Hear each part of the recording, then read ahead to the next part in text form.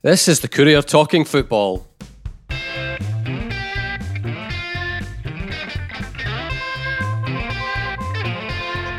I'm Eric Nicholson, and with me as usual are Jim Spence and Ian Roach. Ian, we'll start with you first. Dundee United got the win we were looking for, and I love the quote from Mickey Mel. He comes out with some good one-liners, actually. Yeah, he's good with his quotes, yeah. The man who pays the bills. There we go. That just about sums it up, doesn't it? Lawrence Shankland, he's back, and what a cracking goal. He called him Scotland's number 9 as well, and it was singular. Oh, did he? I missed that one. Yeah, he's not one of Scotland's strikers. He is the number 9, so that was interesting. He's the number 9. Okay. Well, he's his club manager. He's got to say that, hasn't he? No, quite right too. No, listen. Shankland, as he has done on numerous occasions, came up with the goods when United were struggling a bit. I think that's a key point. The first half hour or so was not vintage, it has to be said. Quite a poor performance, kept giving the ball away, and then you just pluck this magical moment out of thin air. Fabulous strike. I mean, I think, I don't know what Jim thinks, but I went over a lot of his goals the other day, and I think it's the best he's scored, certainly for United. So Jim goes over them every night before he goes to sleep, Ian. Yeah, well, and we get paid for this stuff too, watching videos of goals. So no, listen, it was fabulous, and United then went on in the second half without a doubt to be by far the better team and deserved winners, as Jim Goodwin, we've mentioned before, he's honest in his appraisals. Well, there was no doubt again this time United deserved to win, so it was a deserved victory. But just at that point when they needed him, Shankland came up with the goods. And also, I think that he'd hardly touched the ball up until that point. But he doesn't have to. If he can produce a finish like that when they need it, that's the, as you say, the man that pays the wages. I mean, we'll not make it one of those podcasts about what it means, as far as scouts and all that sort of stuff. That is what it is, and nothing continues to happen on that front. But I mean, we did, I think, rightly say that even though Shankland hadn't had many minutes, was doing nothing really wrong, it was in an unfair way. The pressure still builds on him, doesn't it? Because he had that 0 against his name, and people just look at that, despite the fact that he's not really played much football. So yeah, it brings its own pressure. But there you go, he cometh the hour, cometh the man. Well, to concur with my learned friend Mr. Roach, it was a spectacular goal. I mean, it was a striker's goal par excellence. If you look at it again, and I've looked at it several times. In fact, I'm thinking of framing it as a still.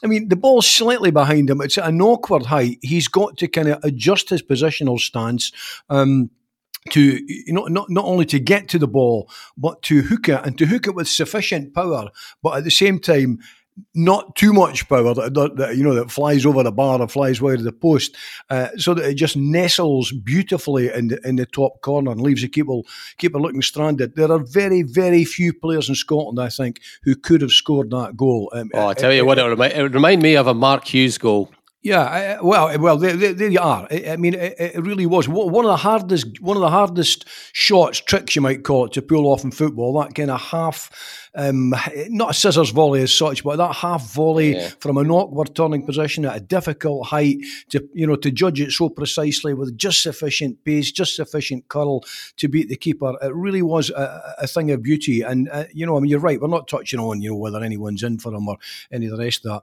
But how important was it psychologically? Well, for two things. One, it was psychologically important for United to get back, because they had to. That was a must-win on Saturday, I think. It was part of a few must-wins, actually. It was a must-win. Yeah. But it was really important for Shankland as well, because he's been coming back after one of these really awkward, niggly injuries that players never quite know if it's going to clear up or come back again or not. And that's got an effect on your kind of sharpness, not your fitness, your absolute sharpness. So to see him score a goal as cute as that, and with the intelligence, we talk all the time about improvisation, but great players, great strikers improvise all the time. That's what they do. They do the things that lesser players cannot do, and that's what Shankland did with that goal. It was a thing of beauty. It's one of these goals you will watch and watch and watch again, and you will never tire of the joy of its magnificence. Oh, there we go. And thank you for listening. There we are. That's the podcast opener. Yeah, I mean, how did he play? I mean, that's what he's there for. You know, I'm certainly not going to. This isn't a criticism. How was his overall game, Ian? Well, he was, as I say, he was quiet up until that point, but his link-up play, I think, you know, if you watch United regularly, as I do, that's the thing that strikes you about Shankland. He is good at linking the play. He comes back into the midfield, plays others in, and creates space, and he was doing it again. He had an overall game. He then kicked on in a good game. He was close on a couple of occasions as well. He played the full 90? Second half. Yeah, and that's a great sign as well, because this injury, I mean, I think you know, would be. I think we'll have to mention that with this being 2020, there were conspiracy theories about his injury. Oh, is he really injured? Some fans saying, oh, we're not getting the truth and all that. He came out and said, look, it just inflamed all the time, but now I'm over it. Mm-hmm. And he played as if he was clear of the injury, without a doubt. He took a couple of whacks, as you would expect from an opposition team, but he just brushed them off. And Shankland's good at that. You know, he is strong. He's strong in possession. He's back to goal. And no, it was great to see him back. And obviously the goal was pretty special. He was involved as well, of course, in the United's second goal. He had the shot that then came back. So contributions there all the time, right through the match. How did he link with Clark, Ian? Okay, yeah. I mean, what you get with Clark actually struck the post. That would have been a nice good goal as well. It came back out again. It's one of those that's a post. So was Clark dropping deeper? Was he your sort of number 10? Was it like a like last season type scenario? Aye, I mean, you couldn't say it was a 2. You know, he was behind Shankland, but it worked. It worked fine. And there was also the support, as we'll probably mention Logan Chalmers later on. We will. But also Andrea Sporla as well. So he got the goal. So from that area forward, United were in good shape. Yeah, and it's basically he's decided the game, Jim, isn't he? Because you know a game that was 50-50, possibly even to edging towards St Mirren. Mm-hmm. That's exactly why Mickey Millen said he's the man that pays the bills. He's decided that game, hasn't he? Well, he is, and United are really fortunate to have him, Eric. And you know, his presence has been badly missed. I mean, I'm not sure even, you know, with him in top form, if anything would have been gained against, you know, the likes of Rangers the other week. I mean, possibly even Celtic. Celtic. The one shot he had, he looked almost dispirited. But who wouldn't at that stage in the game, you know? But you know, against the St Mirrens of this world, where it's almost going to be tight, you know. I mean, it's, you know, you're unlikely. I mean, the result of United and Kilmarnock, that's why it took us all by such a surprise. You seldom expect to see clubs who are relatively even matched getting thumped 4-0. Getting a doing, you know. I mean, it's usually separated by a goal, maybe 2 goals most, you know. So you need that. You need guile. You need a craftsman, and I think, you know what, that's what strikes me. The more I watch Shankland last season and that goal at the weekend, he's developing into a real craftsman. He knows his art. He knows his trade really, really well. And I think, and he does. I mean, I'm not a great fan actually of strikers having to kind of shovel back and help out in the midfield and lay it off and then, you know, turn and barrel away and make up 20 yards to get a return pass. I'm not keen on that. I like the idea of an out-and-out kind of number 9, you know, a proper striker who gets the ball fed to him, you know. I'm a bit of a traditionalist that way. They're a dying breed, though. A dying, oh God, they're dying. You can't get them for London so money. Are you, but yeah. Well, indeed. Well, I have to say I had an X-ray last week. I was told I've got at least another 25 years, you know, so Courier might want to think about punting me now, save themselves some money, you know.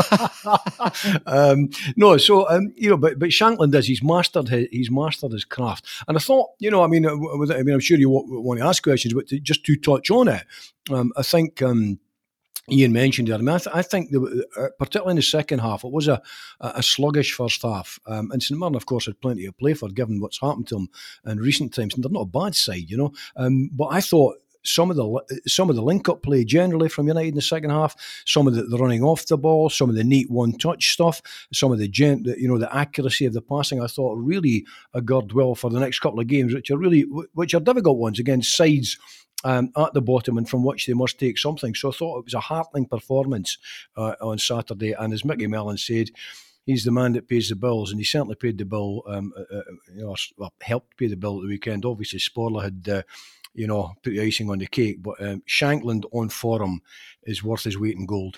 Seeing the sort of updates coming in while I was covering the St Johnstone game, and you obviously United get pegged back to 2-1 when they're 11v10. Was it a nervy finish, or did they have it under control in those sort of last 10 minutes? No, I think. When the goal went in, and it was a blunder from the captain, Mark Reynolds, who should have cleared, and Connolly nips in and scores for St Mirren. Your mind flashed back to the St Johnstone game on the first day of the season, and you're thinking, is it going to happen again? They're going to get pegged back to a draw. But to be honest, no. I think United still had chances after that. It could have easily been 3-1.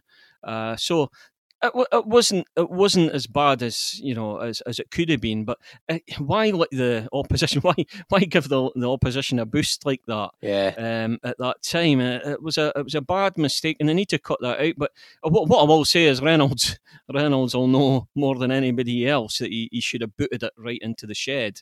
Is this going to be an area of the team, Jim? I'm talking centre backs now, which is probably never going to be a real area of strength for United as long as this season goes. Well, because we've seen different combinations and we've seen different guys making the mistakes, haven't we? Well, it was Edwards Reynolds, wasn't it? As the centre. Edwards Reynolds at the weekend, and obviously Connolly's had his issues. I mean, I think the worry for me is that there's a couple of bad defensive laps from experienced players so far this season. I like Reynolds. I've always been a fan of Reynolds. He's not as quick as he was. Who is, I don't think that's necessarily a fatal flaw in anybody's game, depending on the game intelligence that you have and how to make it. Willie Miller was the classic example of that over the years. Willie was as slow as porridge in the microwave, but he read the game magnificently. I can't for the life of me think that Mickey Mellon is saying to his back line, play it out from in the back. If you're under pressure, you want to be like Franco Baresi. I mean, I can only assume the instruction, if given at all, either covertly or not, is just get it out of the park. So I don't really know what he was thinking about when he was chasing it back, because, initially the ball was his. And all he had to do was either put it into George Fox or put it behind into the shed. And the danger is clear, because the worrying thing was that goal was just after the hour mark, Ian, wasn't it?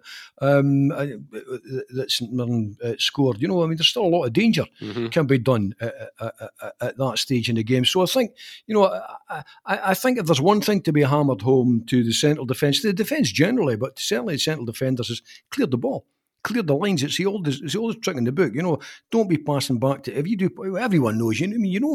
From coaching at under 10 level, if you're going to pass back your keeper, make sure it's past the post. It's going the outside of the post, not across the goal. And if in doubt, I used the analogy the other week. Dundee United's arguably finest player ever, one of the finest players this country ever produced, David Narey. Big Sash would have just put that ball into the George Fox. He would have just cleared the danger, and that's what should have been done. Mm-hmm.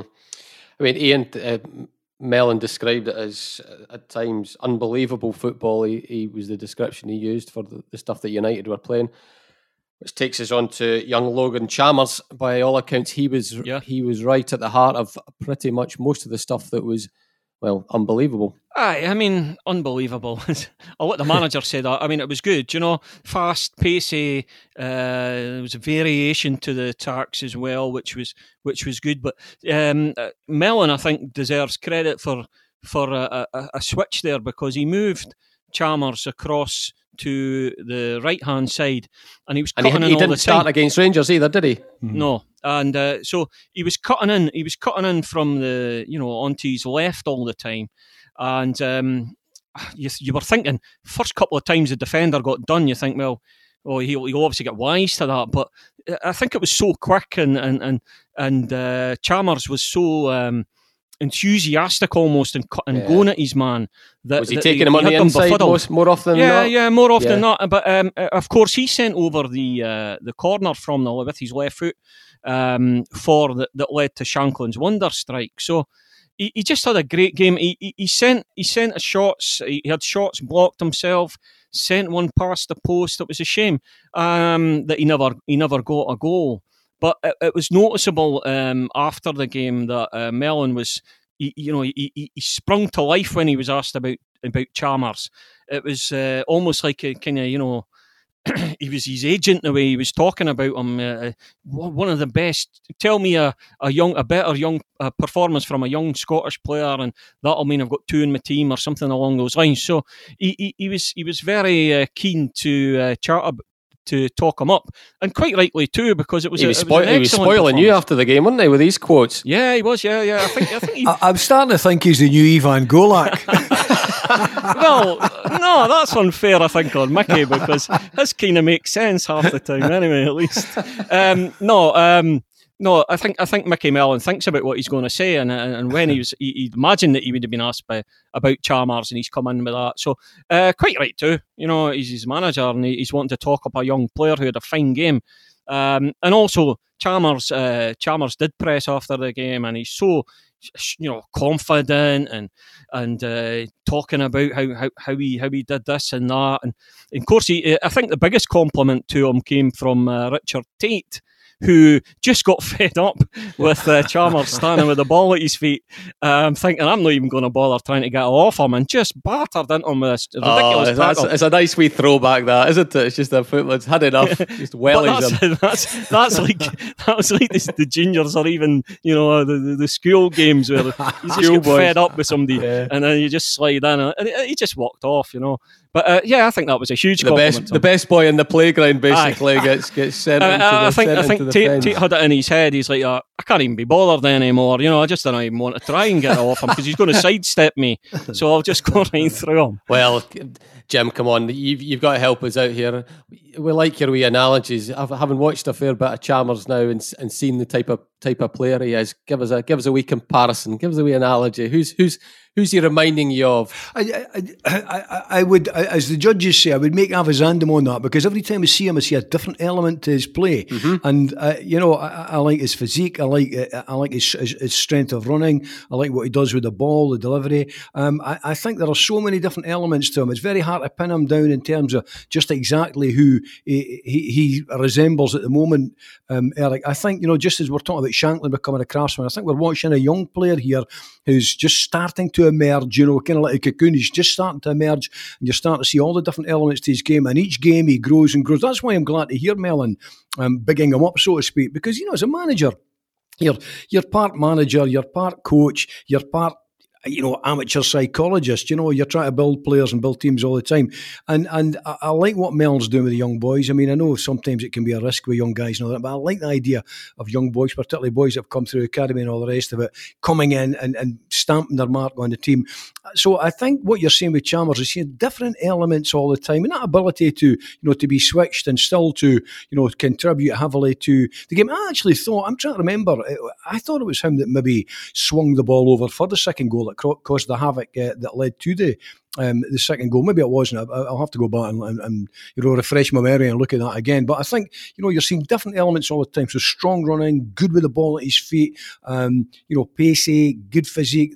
There's a whole package in there. So it's very, very difficult just to kind of look at him and say he reminds me of X, Y, Z. But I'm sure you've let me down. I thought you were going to give me Ralph Milne or something. No, he's not a Ralph Milne. That would be. I mean, that the Ralph Milnes of this world come through once in a decade, I think. Actually, at a club like United, they come through once every maybe 25 years, So he's not a Ralph Milne. He's not a Ralph Milne yet, And to be honest with you, I mean, although he's quick, if he's ever got the pace of Ralph Milne, then Usain Bolt, well, I know Usain's retired now, but, the 100 metres guys would be watching out, because Ralph once ran, I think, it was 10.2 for 100 yards in a pair of sand shoes, So if Chalmers ever gets close to emulating that kind of stuff, he'll be flying off to England for about 50 million quid. I mean, it is a great story, Ian, because I know it's early days and all the rest of it, but this is a guy who, I mean, we're not blaming Dick Campbell here, but he was at Arbroath and couldn't get a game, on loan at the end of last season. Yeah, funnily enough, he did mention that. And did he have a wee dig? Well, no, I mean, he just says it never worked out, you know. He's one appearance, didn't he? I think he made one appearance sub or something. But I think when he said that, you know, I'm thinking, well, that contrasts quite starkly with Louis Perry last season. You know, he was all about going on loan and coming back and or going out, you know, being farmed out and coming back and starting again. So the thing about Chalmers is he's been around for quite a while. I mean, I think his debut for United was like 3 years ago or something. So I know he's still a young lad, but he seems so fresh on the scene now. But he's been around for a while, so he knows the club and he knows what's expected this season. So it's looking great for him, and he's like most young players, you know, they're composed, and when they're talking, you're thinking, you know, he knows what he's talking about. He's not bragging or anything like that. Just confidence, just a self-confidence, which is good to hear. It's funny because the guy, you know, obviously there were two sort of young local talents from our part of the world that were at Arbroath, that got loaned to Arbroath. Craig Whiten was the one that got the game time, and Logan Chalmers didn't, you know. But if you look at them now, Craig Whiten's going to be in the Championship probably. With we don't know yet whether he's going to be starting for Hearts. And look at Logan Chalmers. It can be a funny game, as they say, can't it? He is also one of the. I mean, I think he came through the SFA Performance Academy at St John's, didn't he? The Johnnies, as we call it in Dundee. Yeah. So I mean, there's quite a few players now who started to emerge from these academies. I mean, I was doing, you know, at the risk of mentioning another podcast, chaps, I was doing the Graham Spears one the other week, and did they pay you for that one? Rather handsomely, actually. But we were talking generally about this, you know, about whether or not when we might see great Scottish teams again. And I think it'll be a long time. I think, you know, a couple of guys on it thought that one thought maybe the next, Big Gordy Worrell, ex-Sunday Mail, thought the next 4 to 6 years, because of what was going on at youth academies. And we've now got another one. United has set their own academy up, of course, at Baldragon, what used to be Old Curtin High, my wife's old school, Baldragon. You know, so, which is great. You know, and I like the whole idea of it, but sometimes I think, are we seeing enough? But when I see boys coming through from the likes of the academies like Logan Chalmers did, it heartens me greatly, because we do need something, you know, not just being selfish from a United perspective. We need players to come through and actually start to make an impact on the Scottish team as well, you know. So it's good to see the academy actually producing. But he's only 20, the laddie. I mean, he's kind of I'm not sure what height is he in, but 5'9", 5'10"-ish. I mean, so he's not huge, but he's certainly taller than me. But that's it's not hard to be taller than you and me. Let's be honest, you know. But I mean, I think he's got a good physique about him. He looks an athlete. He looks a real athlete, and he's quick and all the rest of it. So, as you say, Eric, it's you know, maybe just the wrong type of player for Dick when he was down there on loan with only the one appearance, you know. But he's certainly now. I'm not saying he's flourishing, because it's very early days yet, but the signs are there that there's a football player there, and handled carefully and coached properly and built up as well. And that's why it's good to see a manager building a young guy up. You know, I mean, they sometimes come across as brash and you know, full of kind of vigour and all the rest of it. But they're only young men, and they need, you know, that's why I think ultimately Mickey Mellon is a manager, and it applies to any manager. You're a teacher. That's what you are. You are a teacher. You're there to teach young men about what's right and what's wrong, both in a football sense and and an off-the-field sense and all the rest of it. And that can be a slow process. Some players it's a quick process, but ultimately, mainly, you're there to teach them about football. And so far, I'm liking what I'm seeing. And I think the thing is as well, Jim, he wouldn't be giving them the big hype and the big, one of Scotland's great talent talk if he didn't think he was able to cope with it. He must judge the personality and think, no, this will take him on another level, rather tthan make him, start to, what's he just said about me? Do I need to live up to this? Absolutely. That's actually spot on, Eric. I mean, it's great to build players up, and it's great to fill them with confidence and all the rest of it. But there has to be meat on the bones. There's no point in doing it with a guy that's got 2 left feet. That kind of runs like his feet are stuck in quicksand. I mean, you cannot build up what is not there, and it's something that you don't see anything in. So obviously Mickey Mellon sees great potential in young Logan Chalmers and is building him up. He's, this is not a case of an empty vessel making most noise. Mickey Mellon obviously sees great things. He's seen the laddie day in, day out in training. He's listened to him in the dressing room and all the rest of it. He knows what he's got there. He knows he's got a terrific prospect. And at this moment, he's only a prospect because he is a young man. But so far, I have to say what I've seen, I do like what I see. But then, I really loved watching young Apere last season, and he looks to be kind of slightly out the plans now. That may be for a combination of reasons, but for the moment, talking about Logan Chalmers specifically, he looks as though he's coming on leaps and bounds. Well, I was going to say to you, Ian, if we didn't I didn't ask you this question in pre-season, but if I had, I'm guessing if I'd said to you, right, there's going to be 2 United young players are going to make an impact at the start of the Premiership season, I'm guessing you would have probably said Apere and possibly Glass. Yeah. But the 2 that have been Chalmers and Nielsen. Would that be fair? Yeah, I mean, I don't think anybody other than if you're working at the club would have said Nielsen. He has come from kind of nowhere. Well, not nowhere, but unexpected, and it's great. It's fabulous that he's come on as he has. But Chalmers, all credit to him, and he really has been involved. He hasn't started all the time, but he's had his fair amount of starts, and he's been involved in everything that's been happening in the games. So he's come on, and when he's come off the bench, he's got stuck right in. So he's had an impact in games. So he's taken his chance. I think like Jim. I mean, Apere was great, and he scored wonderful goals last season.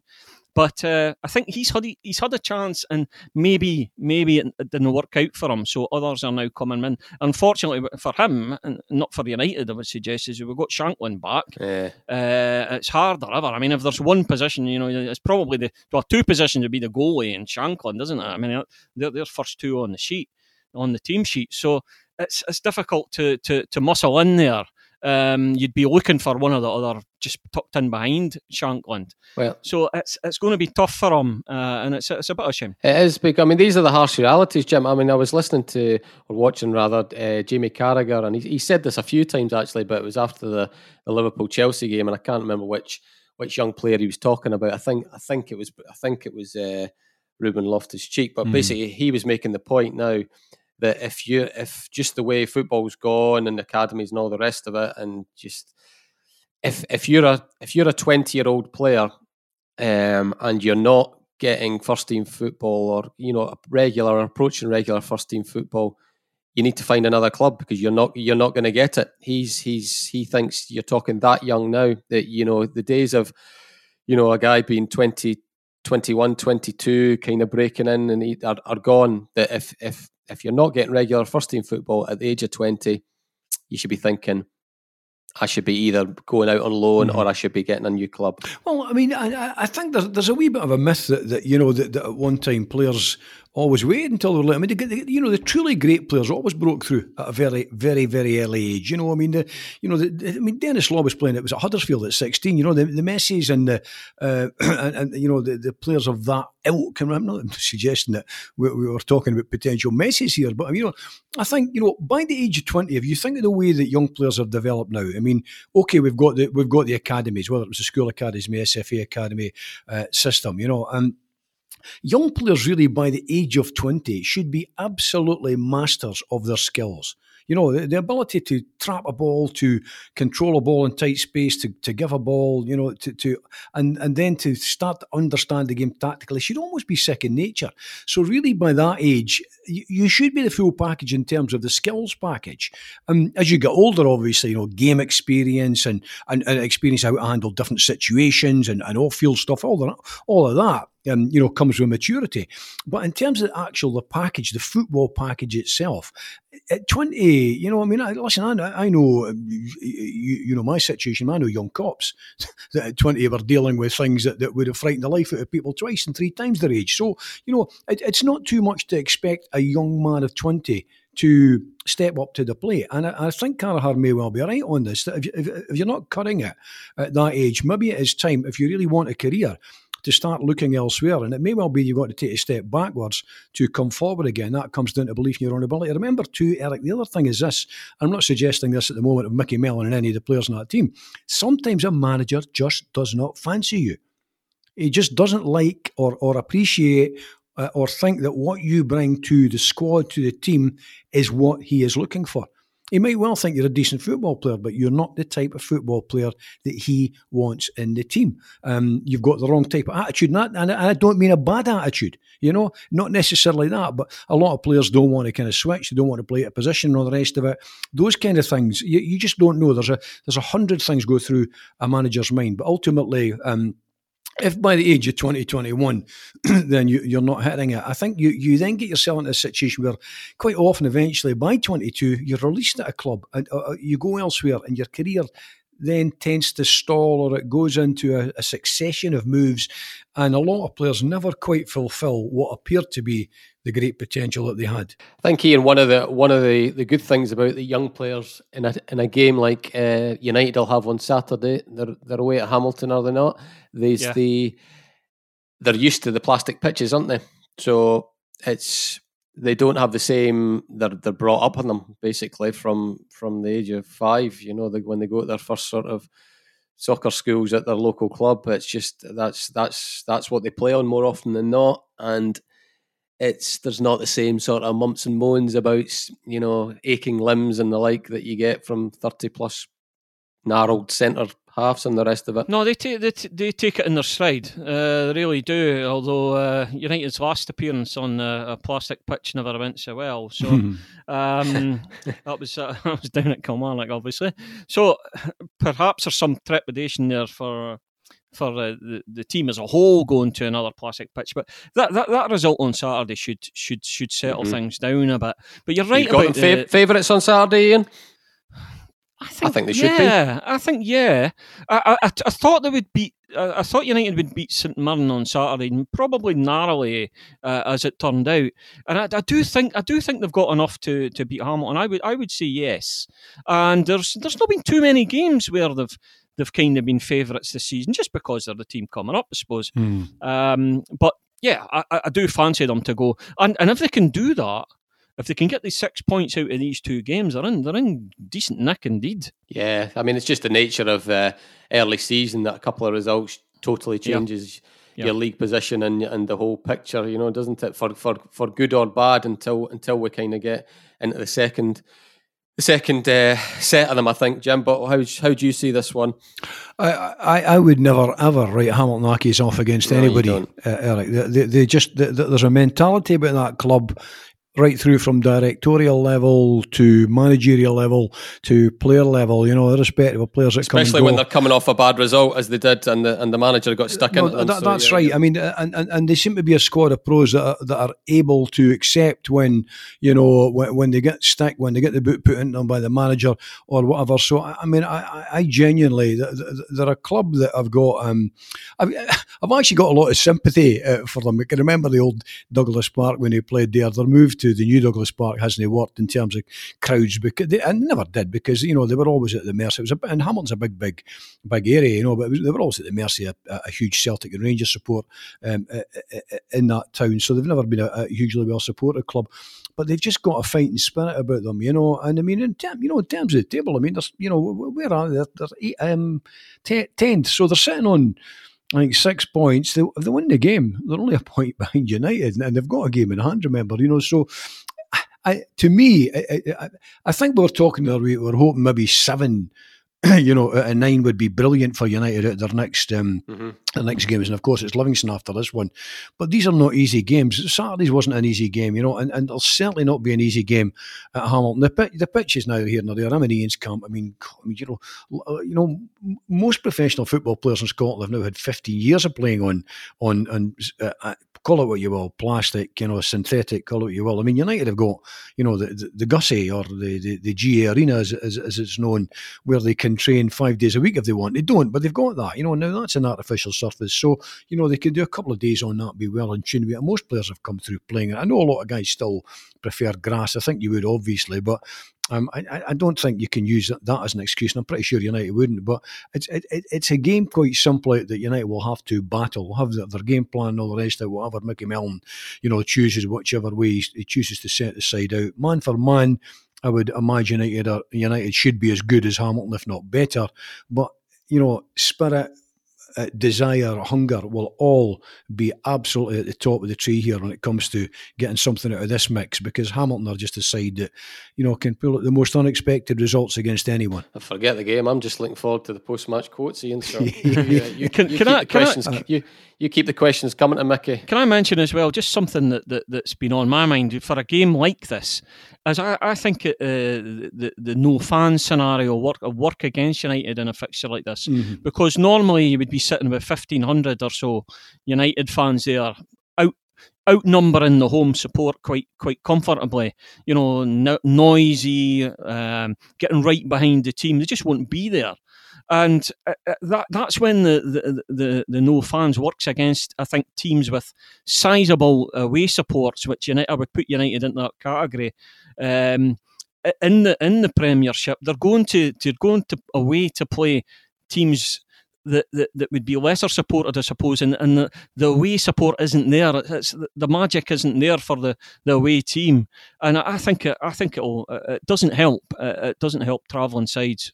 Well, you can't cut and paste podcasts, unfortunately. The Saints who are going to a plastic pitch of their own, they're away at Livingston. We're kind of going back to a recurring theme with their issues. It was another sort of another story of controlling the ball, but losing a goal and then struggling to break. Well, it's not struggling to break a team down, but certainly struggling to put the ball away. They're not lacking in balls into the box, crosses, all that sort of stuff. But it's just becoming clearer and clearer that the mix just isn't right up top, and that I think I'm certainly coming to the conclusion that he's going to need to bring one in just to give them a different type up front. I think I could see so many of them playing better with a focal point striker, and somebody that we're not talking Lawrence Shanklin, but somebody that does his work in the box, knows the cute little runs, knows when to drop off rather than burst to the near post, knows when to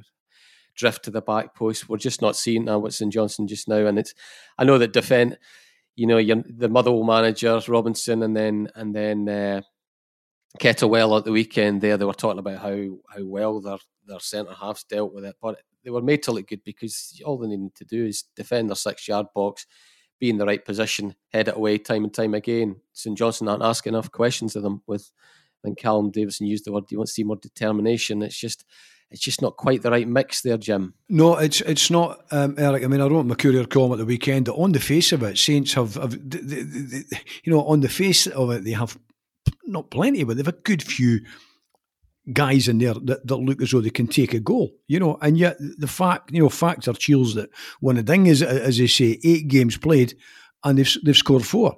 Now, you're looking at a side that have got May and Henry and and off the bench, Chris Kane come off or O'Halloran or whatever, and they can't score a goal. I mean, there was on Saturday they had plenty of possession and all the rest, but they scarcely created a chance. I think Tanzer went close very early on with one from the wide, and he hit the bar in the second half. He hit the bar in the second half. But the actual only direct shot on goal that I could remember was when Murray Davidson came on. He got a shot away, the 90th minute. And it was a good save. I mean, keeper did well. Although I thought that probably 8 yards away, he might have kind of picked the top corner.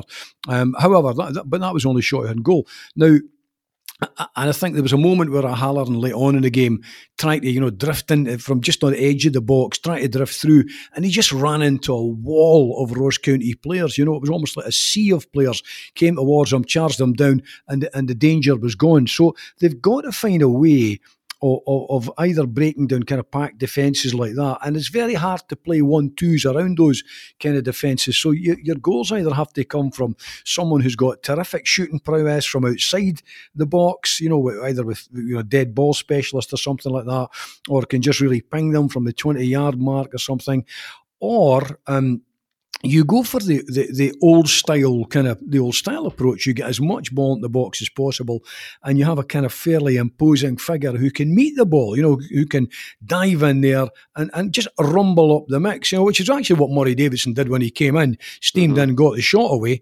which was the only tester of Ross County on the day. So it may well be that, and I mean, I heard Callum after the game saying, it's difficult. You go and there was so much that he did right.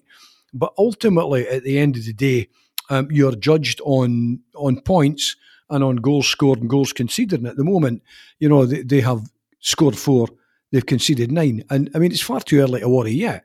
But getting close to the stage where, once you get to the first quarter of the season, you start to get a fair idea of how it's going to pan out, whether you've made any additions, whether those additions are working, and then what additions you might be able to make in the January window when your options narrow dramatically, as we all know, because you're picking up cast-offs or somebody else's injury worries or whatever. So, very, very quickly, Saints need to find somebody that can put the ball into the net regularly. I think it's their one failing so far. Their defensive record isn't dire by any manner of means. Yeah, they've lost the four games they've lost out of the last 5 have all been 1-0. All nip and tuck. Yeah. But the bottom line is they've lost.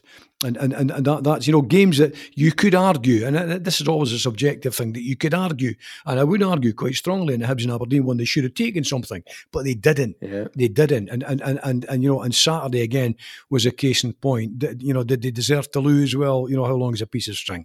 The bottom line is, unless you test the goalkeeper, unless you really test the opposition defence, you're going to end up in the situation they're in at the minute, which is basically sitting down there 2 points between them and bottom club Livingston, and in a position which I have to say I did not think they would be in, because I still think they have a very good football playing squad. I think they've got a lot of talent in the squad. On the face of it, they have goal threat, but it's not morphing into actual goals. No, indeed.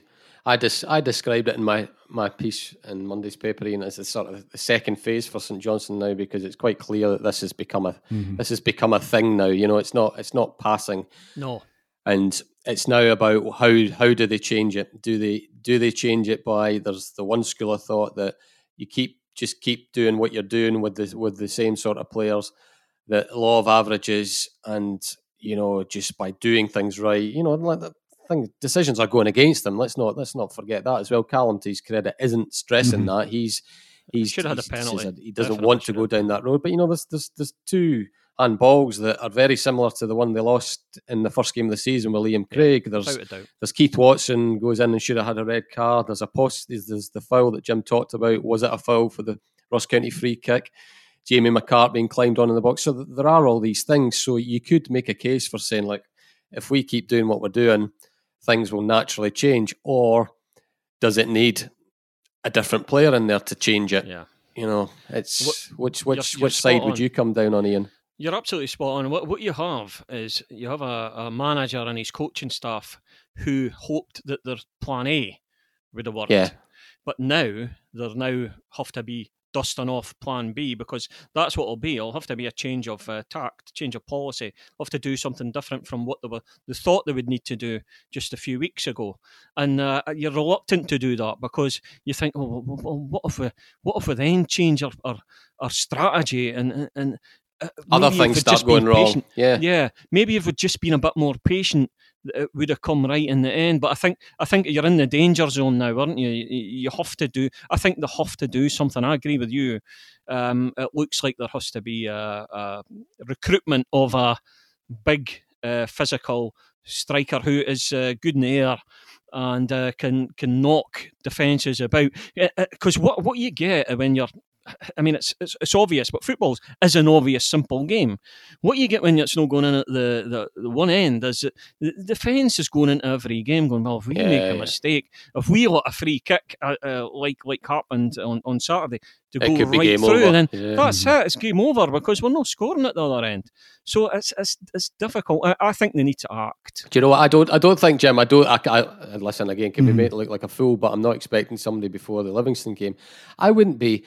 I would maybe be thinking of, because they've had these 4-1-0s, and because they're away from home, and because teams, this is probably the key, but because teams are now coming up with a game plan against St Johnstone's, basically, you have the ball and, do your thing, and we'll just be defensive against you, and then at the time when we want to get a set piece or whatnot, we might have a bit of brilliance, we get the goal, and then it's easy enough for us to hold on to it. Why don't I know it's not the type of football Callum Davidson wants to be renowned for, but why not go to Livingston and say, right, okay, you have the ball, you're the home team.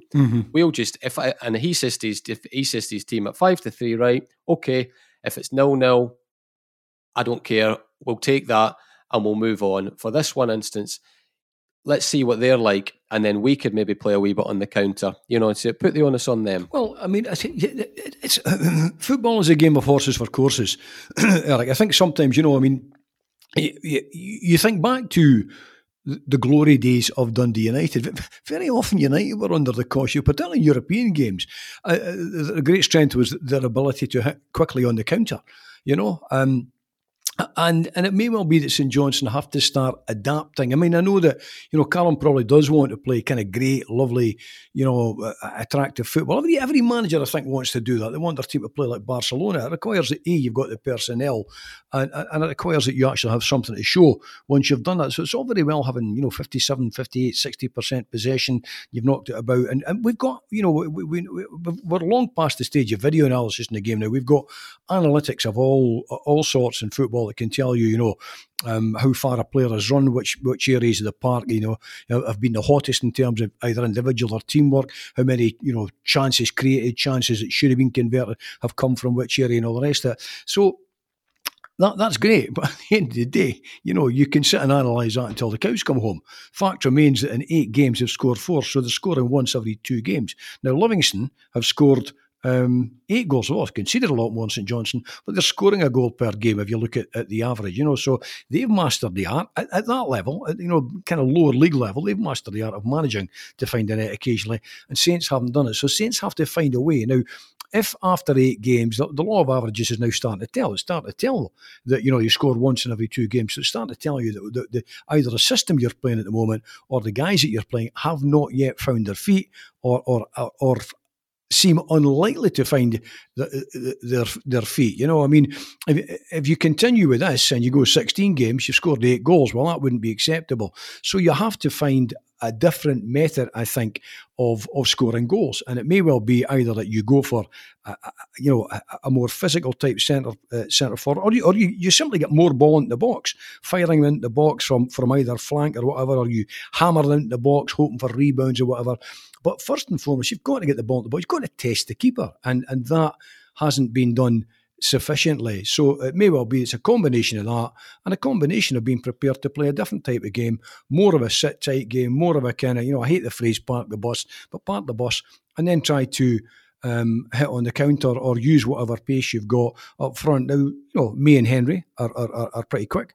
But Chris Keane and O'Halloran's O'Halloran's rapid, that's right. So it may well be that you're going to have to play that type of game. Sit there, soak it up, boom, hit on the break. And it might well be that Callum actually this week is experimenting with a philosophy like that, because at the moment what they're doing isn't working, and that's a great pity because they're playing good football, lots of nice possession, lots of nice passing and all the rest of it, but they cannot put the ball in the net. And the ultimate in football is putting the ball in the net.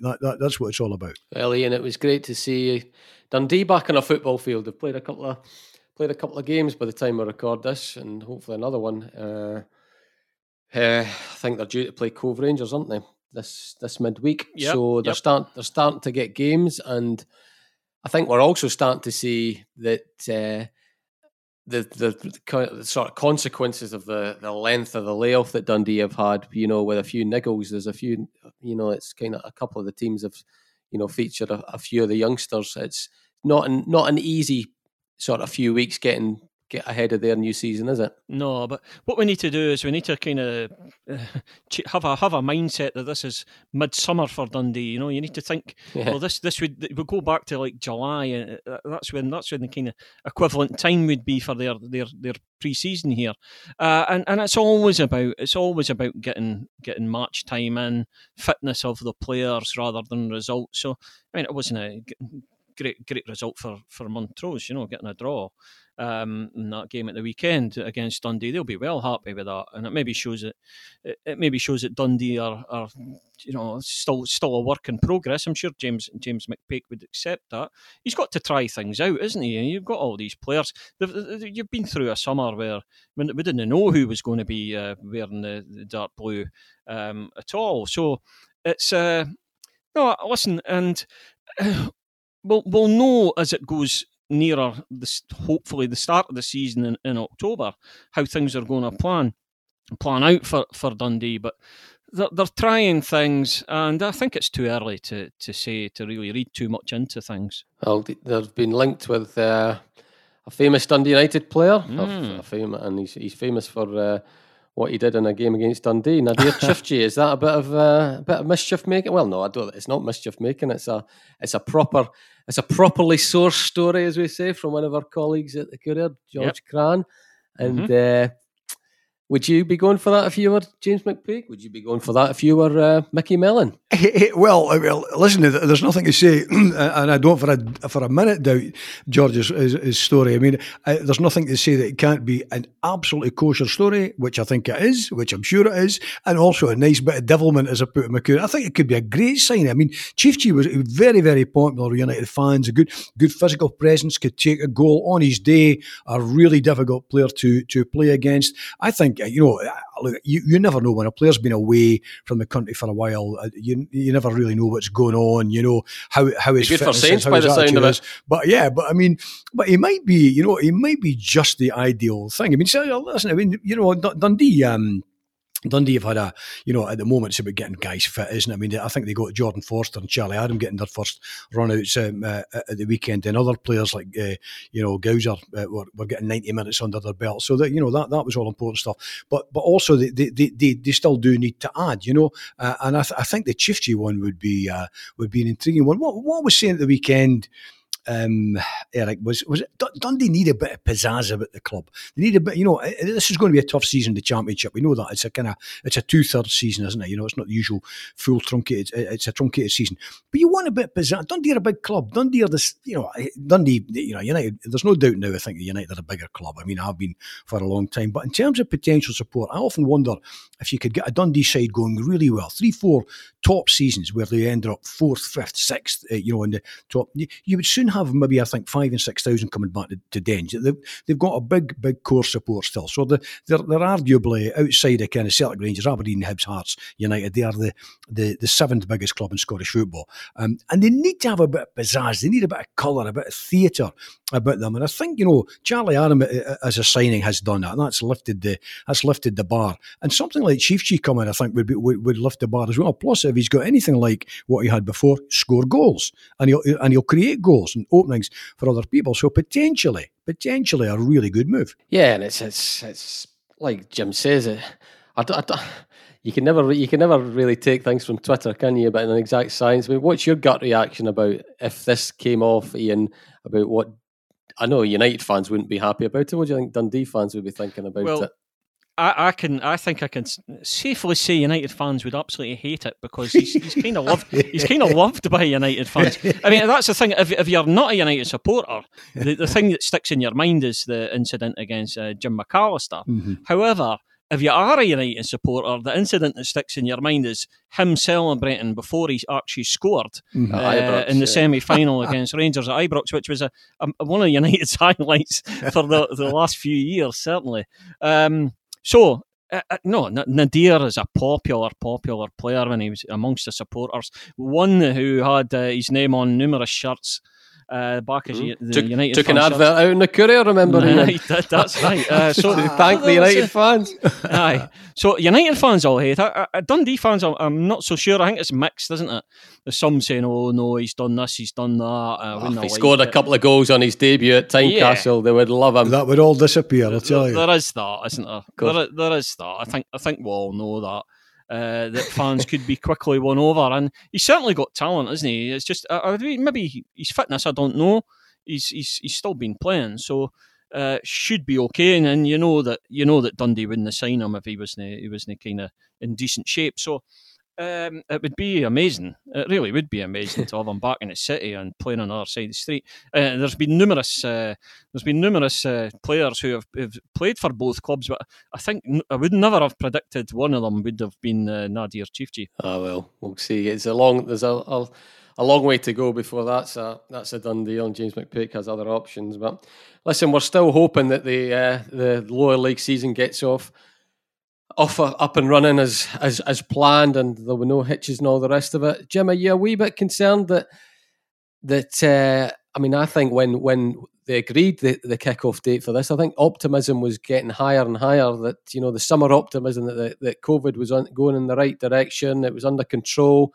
We're coming for the second wave, and there's the chances of punters getting back into grounds has been put back. Are you starting to worry that might have been a misguided decision, and that this is going to cost some part-time teams dear, because paying customers through the gate is everything for them? Well, first thing I thought about last night, when in the last couple of days, when I heard that that it looked like another spike was on the way, another wave was on the way, and all the rest of it was. Football will not be, well, we know that football can't be immune, and we know it hasn't been immune, and all the rest of it from this. Now, the big danger for football outside of the Premiership is it doesn't have the publicity, it doesn't have the money that the Premiership has. I mean, we're back watching games live in the Premiership and all the rest of it, highlights and all the rest of it, and that's what I'm saying. From our perspective, we want to be talking about all the teams in the area, but the simple truth of the matter is that the three big professional full-time teams are the teams that most folk are interested in. And talking or even writing about Dundee has been quite difficult because so little has been happening, and it would be a desperate shame, a crying shame, if the Championship were to be affected by this again. And the truth of the matter is we just don't know. There's the issue of testing, there's the issue of money for testing. There's a whole combination of things here, and not getting fans back in at Championship level with everything that goes with it, sponsorship, the guys who come in and take the hospitality, the knock-on effect for advertising. The whole thing could be absolutely dramatic and dangerous for the game below Premiership levels. Dangerous enough as it is for Premiership levels. Yeah. I mean, not only we're not out of the woods by a long chalk with the virus, COVID-19, we're not out of the woods by a long chalk with the effects and potential after effects of the game at any level, let alone Championship and below. So it is very worrying. You spoke of your fears for this one, Ian. Yeah, a few weeks ago, didn't you? You could kind of see this one coming, couldn't you? How are these wee teams? And I'm thinking of the Arbroaths and the Forfars, who I think hibernation was high in the agenda for them because of this issue, and I think no fans plus no furlough scheme equals no football below in the lower divisions.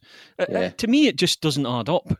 How can a club without income streams through the gate and hospitality, which are absolutely crucial to a side like, say, Forfar Brecon, how can that function? I don't know. What you have is you've got the TV money in the Premiership, but if there's not going to be any people coming through the gate, I don't see how it works, and it's almost an elephant in the room, I think, at the moment. Oh yeah, there's fingers in the ears, isn't there? Yeah, it's not really being spoken about, but we're due to have the season starting next month, and all the direction is away from spectators back. In fact, it's a dramatic U-turn, really, isn't it? Mm-hmm. It's a dramatic move away from that. So I think we're in trouble unless, I think now you need to look at something like government intervention or something, financial help for the lower leagues in some kind of way. Yeah. Well, I know, but how else does it? How else do they open the doors? How do they open the doors for games if they can't pay their players through gate money? I just don't understand it. Well, in England, I mean, I remember, was it the Swindon chairman reckoned that 30 to 40% of the League One and League Two clubs would need help to survive. And we're already seeing, we're seeing clubs down there. I saw one the other day, I'm trying to remember which one it was. Well, Macclesfield, are they going into liquidation? Yeah. There are clubs that are going into hibernation. What the juniors used to call in Scotland, going into abeyance. Juniors never went out of business; they just went into abeyance, and that's what you're starting to see now. And there's a genuine fear here that it's one thing. There are certain clubs where basically you've maybe got a full-time groundsman or something like that, but there are other clubs that will be a bit more difficult. There's maybe a bit more of an infrastructure. I've always thought it would be less of a problem for maybe the Brecons of this world, who are community clubs in essence, who have got a community board and people who effectively have full-time jobs elsewhere that do it for the love of club, that basically, other than kind of maintaining the ground and all the rest of it, it's maybe not as onerous as it would be at clubs that are trying to run some semblance of full-time football, but at a lower level. I think that's the danger. The truth is, none of us know how this is going to play out. But the bottom line is, Ian is right. If there's no money coming through the gates, if there's no money coming in hospitality, if there's reduced income coming in sponsorship, somewhere along the line, then that has got to have a serious effect financially on clubs and their potential survival. Yeah, it's a big issue, and it's one I think our football bosses have just been crossing their fingers on, but we shall see. Let's hope that their hope has, got a bit of foundation to it, and we don't get into real serious situation for a lot of our clubs, a lot of our local clubs. And yeah, we're just hoping for the best, unfortunately. Certainly are. Okay, guys, we'll be back next week. Thanks again, and thank you for listening.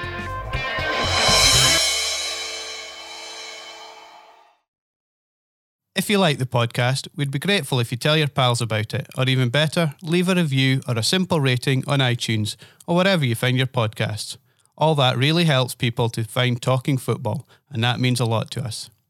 Don't forget to pick up your copy of The Courier Monday to Saturday, or go to thecourier.co.uk/subscribe to find out how to get our award-winning sport, business and local journalism across Tayside and Fife in the way that's right for you. The Courier. Local matters.